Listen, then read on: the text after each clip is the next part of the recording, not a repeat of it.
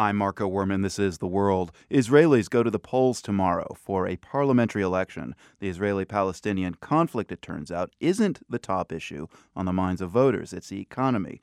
But the conflict still receives plenty of attention globally. Take the Oscar nominations. Among the 5 nominees for an Academy Award in the Best Documentary category are 2 films on the subject. The World's Matthew Bell tells us about them.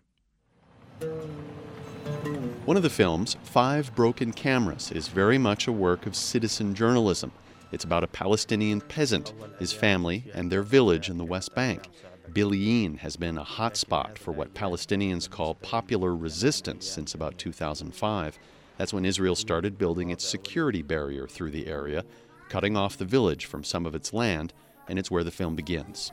حصلت على أول كاميرا وهيك كنت أقدر أصور جبريل. Imad Bernat is narrator, co-director, and one of the main characters in this very personal story of the conflict. Bernat shot much of the footage himself over the course of 5 years, beginning with the start of weekly demonstrations against Israel's fence. He went through 5 different cameras in the process, as each was damaged during protests.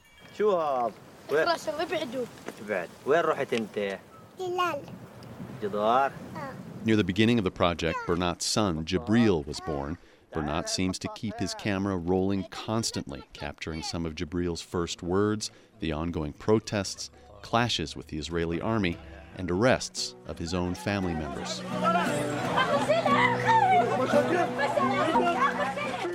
This footage shot by Bernat was what convinced Israeli filmmaker Guy Davidi to get involved with the project in 2009. It shows an older, heavy-set Palestinian man trying to prevent Israeli soldiers from arresting someone by climbing on the hood of their Jeep. It was a very strong image. I asked him, who's this guy? And he actually told me, well, that's my father. And he's blocking the Jeep from taking my brother to prison. And I thought, wow, what a moment. So, hey, this is worth telling. Davidi joined in as co-director. He says he wants this very Palestinian story told to one audience more than any other, his fellow Israelis. The Oscar nomination changes everything for a small film like this, he tells me. And if 5 Broken Cameras does manage to win an Academy Award, Davidi says he hopes the Israeli government will not be able to say no when he tries to get the film shown in Israeli high schools.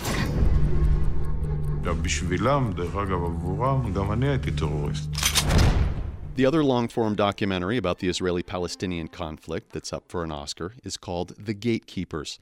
Its creator also had the Israeli audience in mind when he got to work, but in just about every other way, these are 2 very different films.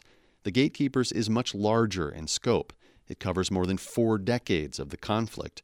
The production has a big budget feel, and rather than hearing from ordinary citizens, the only characters speaking in this film are 6 former directors of Israel's intelligence service, the Shin Bet. One man's terrorist is another man's freedom fighter. And the most important thing that this message comes from the 6 heads of the Israeli security forces. Israeli filmmaker Dror Morey told me it was vital for him to find the right messengers, people Israelis would take seriously, and let them deliver an honest assessment of how Israel has handled its conflict with the Palestinians. It doesn't come from leftists. It doesn't come from those people who are used to speak against the occupation. It comes from the heart and the center of the defense establishment in Israel, and all of them. There is no single head of Shin Bet who is not in this film. Drawn from dozens of hours of interviews with modern Israel's senior-most spy masters, Morey covers a lot of ground in this film.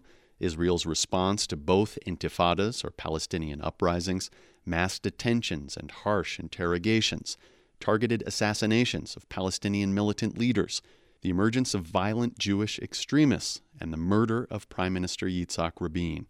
In a sense, The Gatekeepers is more blatantly political than 5 Broken Cameras.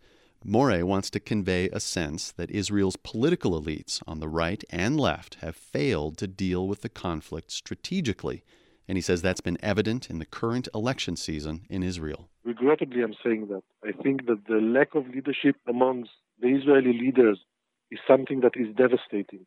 It's the most dangerous part of this election. Morey might want Israel's occupation to end, but politicians who feel precisely the opposite are poised to do well in this week's election.